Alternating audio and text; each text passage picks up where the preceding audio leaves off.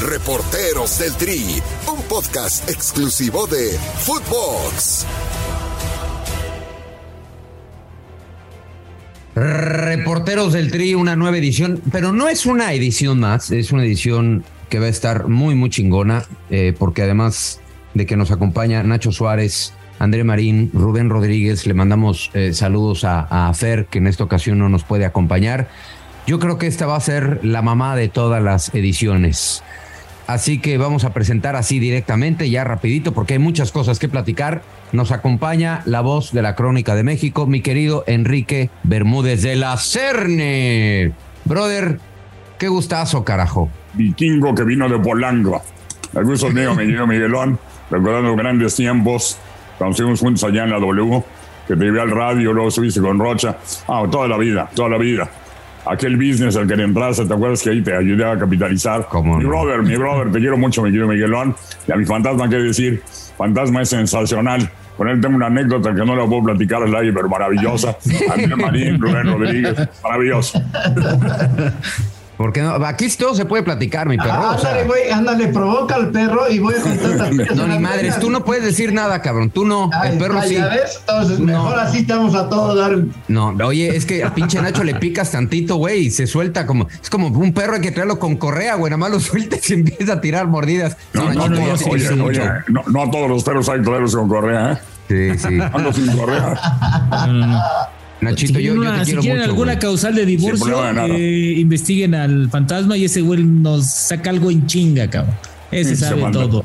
El fantasma es bravo de Milwaukee, bravo de Tlajomulco de Zúñiga. Ay, no. Oye, perro, ¿será el fantasma con el que mejor te has llevado fuera de las coberturas? Es decir, cuando ya terminas de chambear y dices, vamos a relajarnos, vamos a echarnos un drink, vamos a la cenita, ¿será el mejor comensal, el buen fantasma con el que has trabajado? Hay muchos. Uno de los mejores, sin duda alguna, ¿Sí? mi querido Miguelón, mi brother de brothers de toda la vida, Raúl Orbañanos Marín. Ese es mi carnaval. Muchos, Pietrasanta, Paco Villa, Javier Alarcón, la verdad muchos te digo, pero sí, con el fantasma y con Orbañanos tuvimos buenas aventuras, sin duda alguna. ¿Cómo no? Bueno, de acordarnos nos duele el hígado, imagínate. ¿Bromas? Oye, perro, el chiste de este podcast es empezar a contar anécdotas, que nos platiques un poquito, evidentemente, de tu vida, pero yo sí quiero empezar con anécdotas y yo tengo una fantástica con el perro. ¿Te acuerdas la venganza de Moctezuma en Corea? Esa fue sensacional, ¿cómo no voy a acordar? Y antes tuvimos una en el tren, bueno, pero eso fue en otro. Eso fue después, güey, eso fue después. Tú ahí contraatacaste, gacho. La venganza de Moctezuma es maravillosa, sin duda alguna. Llegamos a Corea, nos fuimos en el elevador, subieron todos los coreanos que apestaban a ajo, pero gacho, en serio. De eso que tenías que taparte la nariz, la boca, ¿no? Y con ganas de... Bájame en el siguiente piso para casi vomitar. La neta, dijo Miguel, aquí viene la venganza de Moctezuma. Tuvieron 15 coreanos, aventó un pedocle, me querido Miguel, de pasote, frijol, y todos los pinches coreanos salieron huyendo, pero se abrió la puerta y salieron a todo lo que daba.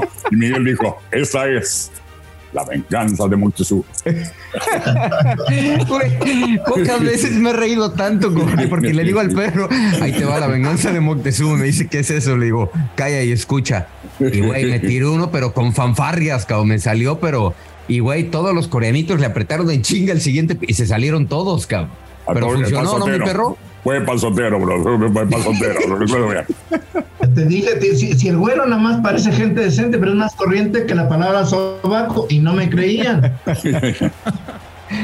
Ay, brother. Pues bueno, empiécenle con preguntas, anécdotas. Con el perro hay muchas, hombre. Oye, perro, ¿por qué no nos cuentas aquella que siempre en las comidas de Televisa se remontaban al Mundial de España 82, donde no estuvo México, pero estabas con don Fernando Roengas, que usaba, que lo asustaste con el trisoñé, porque en aquel tiempo usabas, no bisoñé, usabas trisoñé. Usaba una rata, como la que usaba Toño Valdés, esas ratas muertas de arriba. Sí, usaba yo bisoñé, y resulta que se fueron Fernando Luengas, Roberto Guerrero Ayala, Pepe Izquierda. Paz canse ya lo vengas, en paz canse Pepe, don Roberto Guerrero, mi brother. Ahora estuvo conmigo en la despedida, fue el primer invitado, mi querido Pelicanet. Tiene 86 años y sigue chambeando, narrando toros y haciendo programas. Un abrazo para Roberto, mi respeto para él. Y sí, estaba yo, era mi compañero en aquellos tiempos, allá compartíamos habitaciones, éramos más jodidones, ahora ya ves que hay cuarto para cada uno.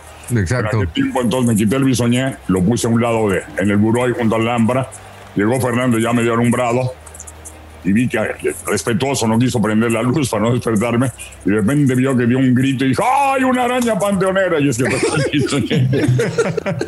¿Y era tu chuchuluco? era mi chuchuluco. Y él dice, imagínate qué arañota, era panteonero, pues sí, casi le da un infarto. A mi querido Fernando Luenga es un enorme narrador, sin duda alguna, tamaulipeco. ¿Cuándo empezaste? ¿Cuál fue tu primer partido donde narraste a la selección mexicana, Enrique? Mira, narré varios. El primero, el que te acuerdas que ahí me tocó la selección mexicana. Te voy a hablar de cuando la narro. Mira, narré algunos, que no me acuerdo mucho, reemplazando a Juan Dosal o a Peña, que era la pareja. Ahí me tenían ahí como su cuña. A veces narraba con Juan, a veces con Peña. Iba presionándolos, pero ya desde que narré selección mexicana, que no he dejado de narrar hasta el momento, gracias a Dios, fue desde 1993, en Las Palmas de la Gran Canaria, México-España, y en Firenze, Italia, México-Italia, con Roberto Ferrero ya la estaba debutando y con el buen humor Lalo Reyes. Y ahí fue, de ahí para acá, de ese 93 para acá, no he dejado de narrar la selección. Nunca la narré años y años, fueron 12 años con Raúl Orbañanos en pareja, nos iba de maravilla. Les poníamos unas madrinas a aquellos que para qué te cuento, tú lo sabes. Sí. Y después me tocó con el Aragón, me tocó con Pietra, me tocó con Paco Villa, me tocó con ya llegando aquí a Univisión, que el Mundial de Brasil es el único que no he narrado para Televisa, narré para Univisión. Ahí fue con el Panda, con Pablo Ramírez, en fin. Pero desde ahí para acá, de ese 93 para acá, mi querido Fantasma, todos. O sea, el primero fue, te digo, en Firenze, Italia, contra Italia. Y el segundo, en las Palmas de la Gran Canaria, contra España. Oye, Enrique, ¿qué sacrificios tuvo la vida de Enrique Bermúdez pasando tantos años viajando por todo el mundo con la selección nacional? Un sacrificio que tú lo conoces, Andrés, lo conoce el Fantasma, Miguel, Rubén. El sacrificio de la familia. Yo, por ejemplo, durante 20 años, un día me llamaron, Benjamín Hidalgo, que era el director de eventos especiales, para hacer acción un domingo, porque se había informado Juan Dosal. Y ese domingo se convirtió en 20 años. De ese domingo me quedé haciendo, Juan salió, y me quedé yo 20 años haciendo acción. Entonces, el lunes a viernes yo vivía en la ciudad de México, de Guadalajara, y volaba sábado y domingo a narrar a México y a hacer acción, y hacer después más deporte, que yo lo inicié. Y mis chavos, Badir y Jordana, mi esposa Leticia, pues no los veía yo los fines de semana. Entonces es un tremendo sacrificio de ellos y mío. Imagínate no ver que sean chicos, sábado y domingo se iban ellos solos, los llevaba Leticia al circo, a la feria, o a comer o a cenar, y yo no estaba. Yo creo que es el sacrificio más grande que tenemos los que nos dedicamos a esto, es el no estar con la familia como está cualquier otra persona, sobre todo en los fines de semana cuando los chavos ya no van a la escuela y quieren estar con los papás, ¿no? ¿Y hoy te lo reclaman? No me lo reclaman, me lo recuerdan. Tengo dos hijos. Badir y Jordana son maravillosos los dos, extraordinarios. Me dice, oye papá, ¿te acuerdas que no puedo? Digo, sí me acuerdo. Y además cuando salíamos y gracias a Dios la gente me quiere bastante. Entonces salíamos y íbamos a las fiestas de octubre donde fuera y de repente me paraban para autógrafos, fotos. Y decían, papá, que no diera tantos para poderlos atender, pero luego lo entendieron. O sea, lo entendieron, no me lo reclamaban. Me lo recordaban nada más, me quiero André. Tú lo debes estar viviendo ahorita, me quiero André Marín. Sí, más o menos, sí. Sí, porque es un debate que tenemos aquí, Enrique, con Nacho, con Miguel, con Rubén, con Fernando.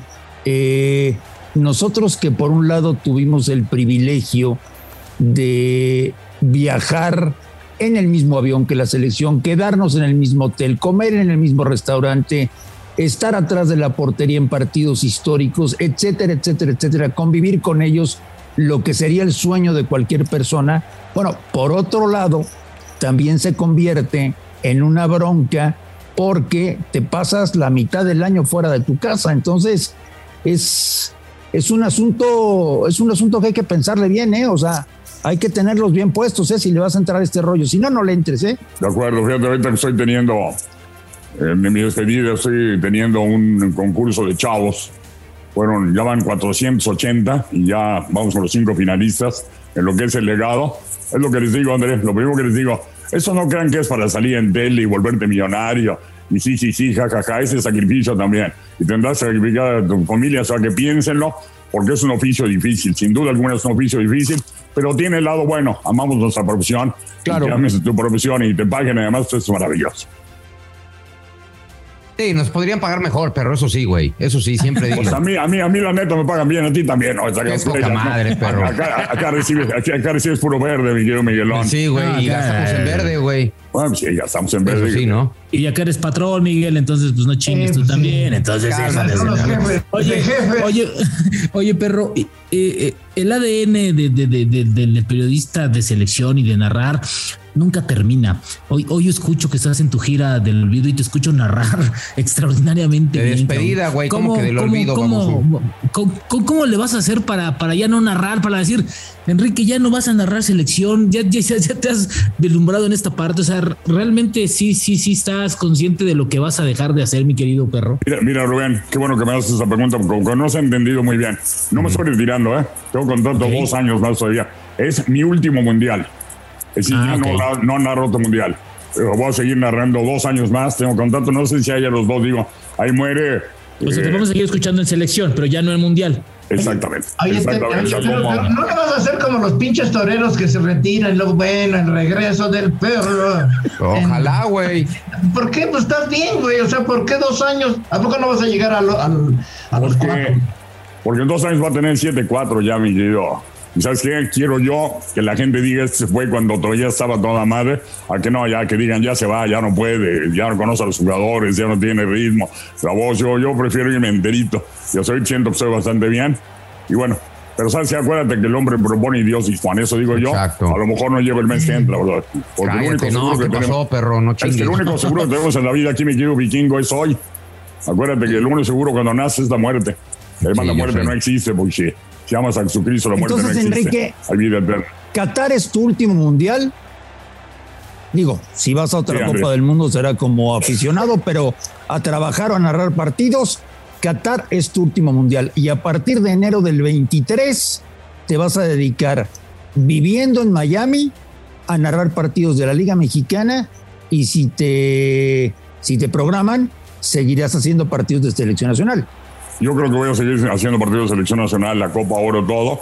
Me parece que los voy a seguir haciendo, lo he platicado acá con los jefes.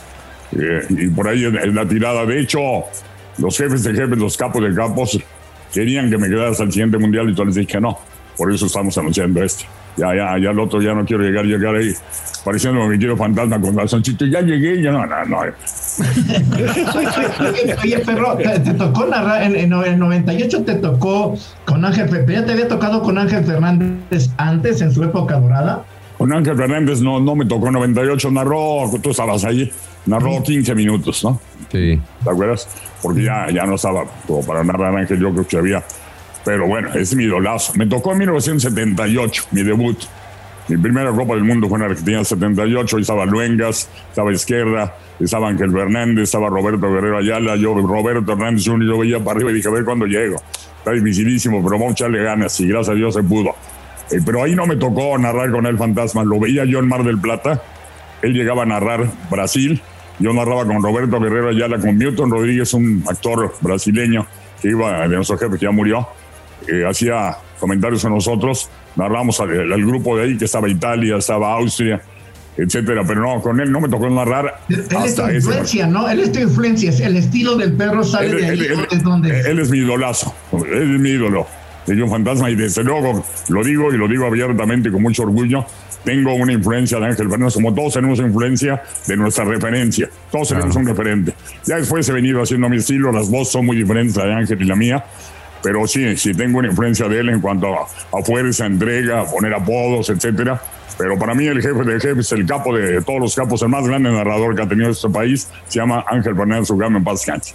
Oye, perro, ¿alguna vez alguien te intentó correr en Televisa? Me hicieron grillas, sí, tú lo sabes. Me hicieron bastante grillas, sobre todo, ¿sabes? Me quisieron quitar a la selección nacional. ¿Te quisieron quitar a la selección nacional? Ah, bueno, yo estaba ahí, claro. Y no pudieron, tú sabes que no pudieron. No pudieron porque a mí, mira, yo puedo ser el mejor o el peor, eso lo decide el público, pero tengo algo que me hace destacar un poquito. Soy diferente, tengo un sello diferente a los demás y tengo algo que, ¿sabes qué? No lo venden en la botica, y perdón que lo diga porque no, me conocen todos. Lo último que tengo es ser egocéntrico, creo que bendito sea Dios, soy muy humilde, pero ¿sabes qué? Me quiere mucho la gente. A mí me consta, claro, pero voy a contar de aquella eliminatoria en CONCACAF contra Honduras en San Pedro Sula. Tenías un programa en la mañana los domingos que era el San Bombazo. En Honduras. Ahí estaba ese pinche programa que estaba medio pinche, pero ahí lo tenía el perro. Y llegamos a San Pedro Sula. Soñarías haber tenido un programa como ese en tu vida. No lo vas a tener nunca en tu vida, cabrón. ¿Cuál pinche, güey? Pero llegamos a las grandes figuras. Iba conmigo César Cosa y Alberto Vázquez y Angélica María y Yuri. ¿Cuál pinche, güey? Ahí yo los ponía a hablar de fútbol y los futbolistas a cantar, hombre. El pinche no tenía nada. Tenía un rating impresionante. Mándalo donde los topos tienen su guarida. Es más, ¿sabes qué, fantasma? Y llegamos a San Pedro Sula, que no quieren la selección mexicana ni mucho menos, y de repente al Perro Bermúdez se le ocurre bajar a la cancha del estadio de San Pedro Sula. El estadio estaba lleno, faltaba una hora, y empiezan a gritar la gente, San Bombazo, y el Perro como si fuera candidato a la pinche presidencia, así estaba toda la gente gritando, dio la vuelta olímpica porque toda la gente le gritaba a Enrique Bermúdez. Eso para mí fue impresionante. Para mí también, y ahí nace, perdón que lo comente, pero ahí nace, sí, la gente que daba San Bombazo, porque veían San Bombazo dominical. Sí. Y ahí nace aquella bronca donde, ya sabes, Faitelson dice, noche de derrota, noche de descalabro, noche de perros rabiosos, y saca unos perros con los policías y me saca a mí. Pero encuentro después en el Jalisco y le digo, oye, güey, ¿te dio la orden, José Ramón, de eso? ¿O es particular? No, a mí nadie me da ninguna. Entonces particular, y lo agarré. Pero cuando iba vi la cámara de Azteca y dije, güey, no, se armó un desmadre que hasta en proceso salió, ¿te acuerdas? Pero de ahí nace exactamente, de ahí nace. De ahí nace tu no rivalidad, pero de ahí, digamos, se originó la casi madriza que te das con Faitelson. Estuvimos cerca, si no es por el Duca que decía, aquí no, güeyes, aquí no, cabrones, en otro lado, y si no es por él, sí, estuvimos cerca del trombón, y ahora tenemos una relación, vamos a decir, respetuosa. No te digo que sea mi brother, ni mucho menos, sería de mentira, pero nos respetamos. ¿Y sabes qué creo? Que David, fuera de su papel, que juega en medios de comunicación y sobre todo en redes sociales, es una buena persona, es un tipo de buena gente. Oye, Enrique, es buen tipo.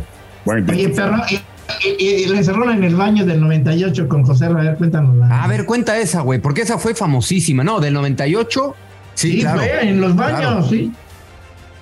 Esa no fue mía, acuérdate. Fue el cubano. Bueno, no, el 98 fue en el 2000, por eso yo estaba confundido. ¿Fue en el 2000? Cuando Marco Abad no fue en Sydney, fue en Atenas. En Atenas. No recuerdo. No, en 98 yo sí agarré a Sarmona el elevador y sí le dije, ¿sabes qué? Te sigues metiendo conmigo y te voy a reventar. Y no te pego de un taconazo. Y ahora déjame decirte que él era, y se lo he dicho ahora que tuvimos un programa aquí en Miami, de Unidos por los Nuestros, ahí hicimos buena amistad. Ahorita me llevo muy bien con José Ramón. Es más, lo invité a mi programa, a esa despedida, y me contó una extraordinaria respuesta que tengo allí, de verdad, y me llevo con él sensacional. Y es un tipo al que reconozco sin duda alguna como un ícono del periodismo, pero en aquel tiempo sí se pasaba y nos atacaba más, y le dije, ya bájale tantito, bájale de vuelta a nosotros. ¿Cuántos partidos, más o menos, si tienes el cálculo, cuántos partidos de selección nacional habrás narrado? La neta, me llego, André, no tengo el cálculo. Y eso sí soy bueno para las matemáticas, pero pues échale 13 años ininterrumpidos en narrar selección. Muchísimos. No sé, lo que sí te debes acordar es cuál fue el mejor y cuál fue el peor, porque hay partidos que uno sale y dice, caray, hoy no me salió nada. Me confundí de jugadores, no traía ritmo, todo me salió mal, o me salió perfecto, tuve un orden de secuencia de jugadas perfecto, cayeron los goles cuando mejor tenía la garganta, etcétera, etcétera. ¿Te acuerdas de eso, Enrique? ¿De tu mejor y peor partido de selección? Mira, los mejores sin duda alguna son, porque yo soy Atlas, pero siempre he dicho que más que Atlas soy selección mexicana, nada más que Atlas, selección mexicana. Recuerdo el de Marcelino Bernal, el gol a Italia. Washington D.C. contra Italia, abajo al rincón, que coloca a México en el primer lugar, es de los que recuerdo aquel que siguen peleando todavía, el Matador, que lo acabo de ver hace 15 días, tipazazo, y mi brother Ricardo Peleas, que estuvo conmigo en la gira, se lo siguen peleando, quien lo anotó, es otro también, sí. el de Cuauhtémoc, que recuerdas que toca con la pierna izquierda ante Bélgica, que parecía que se iba por el fondo, un gol sensacional, y el peor momento fue antes de eso, en 81, con Fernando Schwarze, compañero. Eso fue en Tegucigalpa, Honduras. Mi momento más difícil, que terminé llorando, se me salieron las lágrimas, lo digo, fue aquella eliminación de México. Aquel partido contra Honduras, donde a 6 metros del marco, el mejor jugador que ha tenido México en la historia, que es el macho Hugo Sánchez, la falló. Si hubiera metido 6 metros y 4 minutos del final, México hubiera ido a España. La falló, claro, no dejamos ir porque la falló Hugo Sánchez, sino por graves errores. Y fue tremendo ese Tegucigalpa, porque teníamos a trompones en una, me acuerdo, con Juan Dosal, Ariel Gutiérrez, ¿te acuerdas? Aquel grandotote Miguel, que era nuestro jefe de contabilidad, Toño Rocha. Nos dimos a trompones como cantina del oeste, ahí nos llegaron a agredir y nos sacaron pistolas y todo. Iba Fernando en esa, ¿no? También estaba Fernando. Schwarz, gracias a Dios, salió corriendo por los militares. Qué bueno. Si no ha sido porque eran 15 contra nosotros 4, y yo más les dije, péguense a la pared para que no lleguen por atrás. Y me acuerdo que si ya se mira, aquí tengo esta herida, no sé si la ven, esta. Es un vasazo allí. Me rompieron un vaso aquí. Un cuate que entonces, Fer fue por los militares. Y llegaron los militares y pararon la bronca. Gracias, Fernando, qué bueno que corrió. Y te digo, ¿Pero por qué los querían madrear, Perro? Pues si habían ganado, nos habían eliminado y se iban al Mundial. Porque había un periodista, se llamaba Diógenes Cruz, ya murió, que por cierto, ahorita platico con otra anécdota de él sensacional, que decía todo contra México, vamos contra los mexicanos, aventó a la gente y tenía un peso tremendo. Llegó a ser diputado, me lo encontré después en el Vaticano, frente a su santidad. En su santidad no le dije nada, evidentemente, pero saliendo le dije, ¿te acuerdas cómo nos calentaste a la gente? ¿Te acuerdas cómo nos agredíamos? Ahora es la tuya, güey. Y lo agarré así cuando le iba a dar, empezó a gritar y sacó charola. Era diputado de Centroamérica. Llamó a la Guardia Suiza y llegaron los guardias suizos para detenerme. ¿Sabes quién me salvó allí? Le mando un abrazo. Mi querido brother Mijares, Manuel. Se metió ahí, interrumpió a los guardias y en eso aproveché yo y entre toda la gente del Vaticano me alcancé a ir corriendo. Y gracias a Mijares. ¿Ya te imaginaste esos días en los que ya no narres a la selección cuando estés sentado en la sala de tu casa o en tu cuarto, viendo el partido, con una cerveza en la mano y con una botana en la mano? ¿Ya te imaginaste cómo van a ser esos días? Sí, mi querido Andrés, los voy a disfrutar igual que hoy. A la selección mexicana la voy a amar hasta el último día de mi vida. Es la representación de mi país. ¿Te acuerdas que un día cuando estuvimos en el programa estaban los unidos por los nuestros? Me dijo, me dijo, ustedes nos educaron a ser porristas de la selección. A mí nadie me educó a ser porrista de la selección, ni sabe Miguel. Yo a la selección la amo y me ponía feliz cuando ganaba y me dolía cuando perdía. Nunca fui un golpeador como otros como ellos, que eran para golpear a la selección. Pero sí me imagino, va a ser... Yo no quiero pensar en Qatar el último momento que termine. Al final creo que va a ser triste, pero al mismo tiempo alegre. Y al mismo tiempo darle gracias a Dios de haber conseguido 12 Copas del Mundo narradas, que en este país nadie no ha conseguido. No digo hacer programas, narrando. ¿Y sabes qué? Eso no lo merecía yo, pero gracias a Dios lo he conseguido y eso es maravilloso, es sensacional. Enrique, los que estamos aquí aprendiendo de ti, ¿veremos algún día a México campeón del mundo? Sí, yo espero, bro. La veo difícil porque tenemos situaciones muy difíciles en la selección, empezando por los directivos, empezando por los intereses que reúnen a la selección nacional, que están alrededor de la selección nacional, pero somos un país de 120 millones de habitantes y hay un gran amor por este deporte y hay grandes jugadores. Yo creo que sí se puede. No creo que me toque a mí, aunque ojo, pensé que no me iba a tocar ver al Atlas y lo vi 2 veces y me tocó cantar. Sí, es cierto. Claro, eso estaba más difícil, Perro. Y ya viste 2 seguiditas, Oye, querido Perro, sin duda alguna eres de los güeyes que más se quiere y más se respeta en los medios. Y déjame decirte que eso está cabrón, porque tú sabes que es un medio muy, muy envidioso. Bueno, en tu empresa, hay envidias en cada puerta, ¿no? Abres una puerta y sale una. ¿Con quién tienes mala relación? Porque tú creo que eres de los tipos con los que mejor se lleva la gente, con los que mejor se lleva el periodista. ¿Con quién dices, con este güey no me voy a sentar ni echarme un vaso de agua? Pues tengo una cosa, me llamo Rubén, gracias a Dios con nadie, ¿Neta? La neta, te lo digo de corazón, Rubén, con nadie. Claro que hay unos son mis amigos, otros son mis colegas, pero gracias a Dios, no, fíjate, yo he aprendido desde mi padre, que fue también locutor, presidente nacional de locutores y político, 2 veces diputado federal, me dijo que el odio era un sentimiento terrible, y el rencor también. Entonces yo, ¿sabes qué? Ni soy rencoroso ni odio. Así, tampoco que te diga, yo por ejemplo, con el que tenía ciertos pesos era con Faitelson, ya lo resolvimos también. Con José Ramón, te digo, tuvimos broncas, pero ahora me llevo muy, muy bien. La verdad es así que te digas, así que odie yo a alguien, la neta, a ninguno, a nadie. Gracias a Dios, porque el odio es muy gacho. Martinoli, ¿te llevas bien a pesar de todo este tema de...? Con Cristian me llevo de maravilla. Me lo acabo de encontrar los viajes ahora en Los Ángeles, San Francisco, a él. Ajá. Y a Luis García. Luis García me premió como el mejor cronista en un programa que tenía con Ramón Raya en Televisa Radio. Ahí tengo el trofeo que me dio Luis. Me llevo con los dos y los invité a los dos. Les dije, ahora les güey, están invitados, pero no los van a dejar, pinches güeyes. Los traen jalados de las... Hasta lo comentaron ellos en redes sociales, que no los iban a dejar, pero lo platicaron. Oye, Perro, pero tenías muchos motivos para odiar a muchos de nosotros, güey, porque de verdad había unos que éramos muy cábulas contigo. Una de Raúl era especialista para maquinar bromas contra Enrique, que era medio hipocondríaco. Y recuerdo una de Jamaica, dice, ay, mira, el Perro ahorita va a venir. Cada uno de nosotros nos dio la invitación. Vete a encontrar al Perro que va a venir hasta allá y le dices, ¿qué pasó, Perro? ¿Qué, te sientes mal? Y te va a decir que no. Y luego tú, cuando llegue el Perro, le preguntas que si se siente mal y vas a ver que va a empezar a tener temperatura. Y así llegamos, venía el Perro y yo llegué, ¿qué pasó, brother? ¿Cómo estás? ¿Qué, te sientes mal? No, brother, estoy bien. Toda madre. El músculo tiene memoria, güey, mira. A huevo, ese es el Perro, exacto, chica. El músculo tiene memoria. ¿Te ves pálido? No, brother, estoy bien. Llegó, siguió caminando. No me acuerdo a qué camarógrafo le tocó. ¿Qué, Perro, estás bien? ¿Te ves pálido? Pues un poquito, yo creo que me bajó un poquito la presión. Así hasta que llegó con el pinche Royano, dijo, oye, Perro, mejor que te revise el doctor. ¿Y te acuerdas que dijo el mañana? Yo creo que sí, yo creo que tengo un poquito de fiebre. Pues quisieron inyectarte, ¿no, Perro? No, pero yo conocía al pinche Raúl, es mi broderazo y sé que hace ese tipo de broma. Pero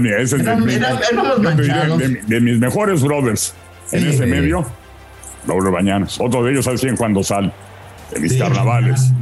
Y te digo, esas bromas yo las conocía. Acuérdate, le hicimos subir a Raúl, güey, ¿te acuerdas o no? ¿Cuál de todas? No lo fuimos a despertar a las 5 de la mañana a cantar las mañanitas, salió a mentaros la madre.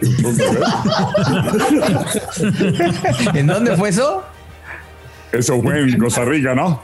En una Copa América, güey. ¿No fue en San José, Costa Rica? No, en Costa Rica fue otra, brother, ahí estaba yo. Sí, se puso duro el tiroteo, pero ese sí no fue. ¿Y qué hiciste, güey? Cuéntanos, no nos dejes así, güey. ¿Qué queríamos?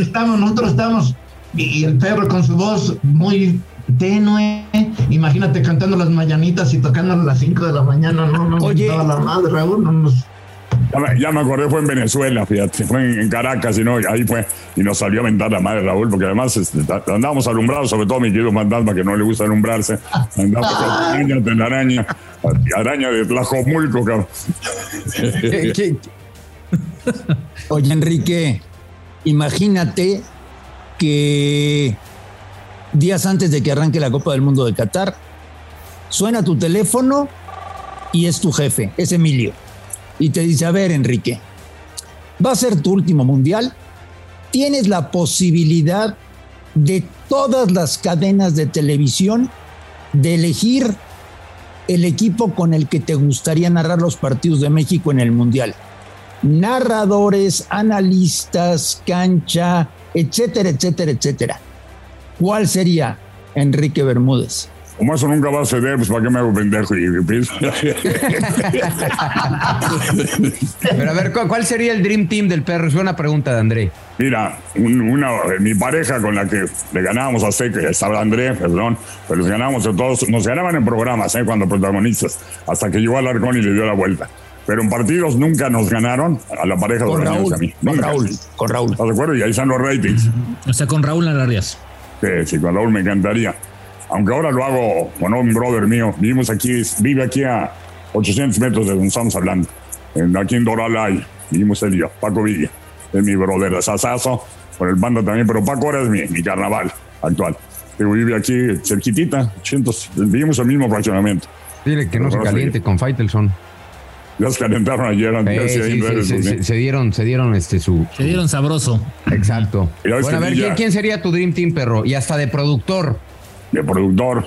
Fíjate, productor, me encantaría. Dirigiendo cámaras, ¿te acuerdas? El mejor de todos yo le puse Gregorio Mendoza, el comandante en jefe.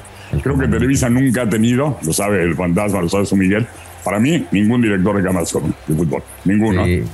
Fíjate, para mí los dos Goyos. Goyo Mendoza y luego Goyo Núñez. Pero luego hay más a Mendoza. Núñez es medio high, ¿no? Es medio high.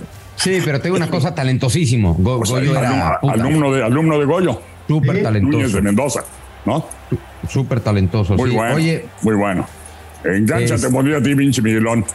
Pues nadie no puedes decir otra cosa, güey. No, porque es Dream Team, güey. Perro es Dream Team. Muy bueno. Es Dream Team. Es el Dream Team, güey. Y tirando madrazos pondría a André Marín.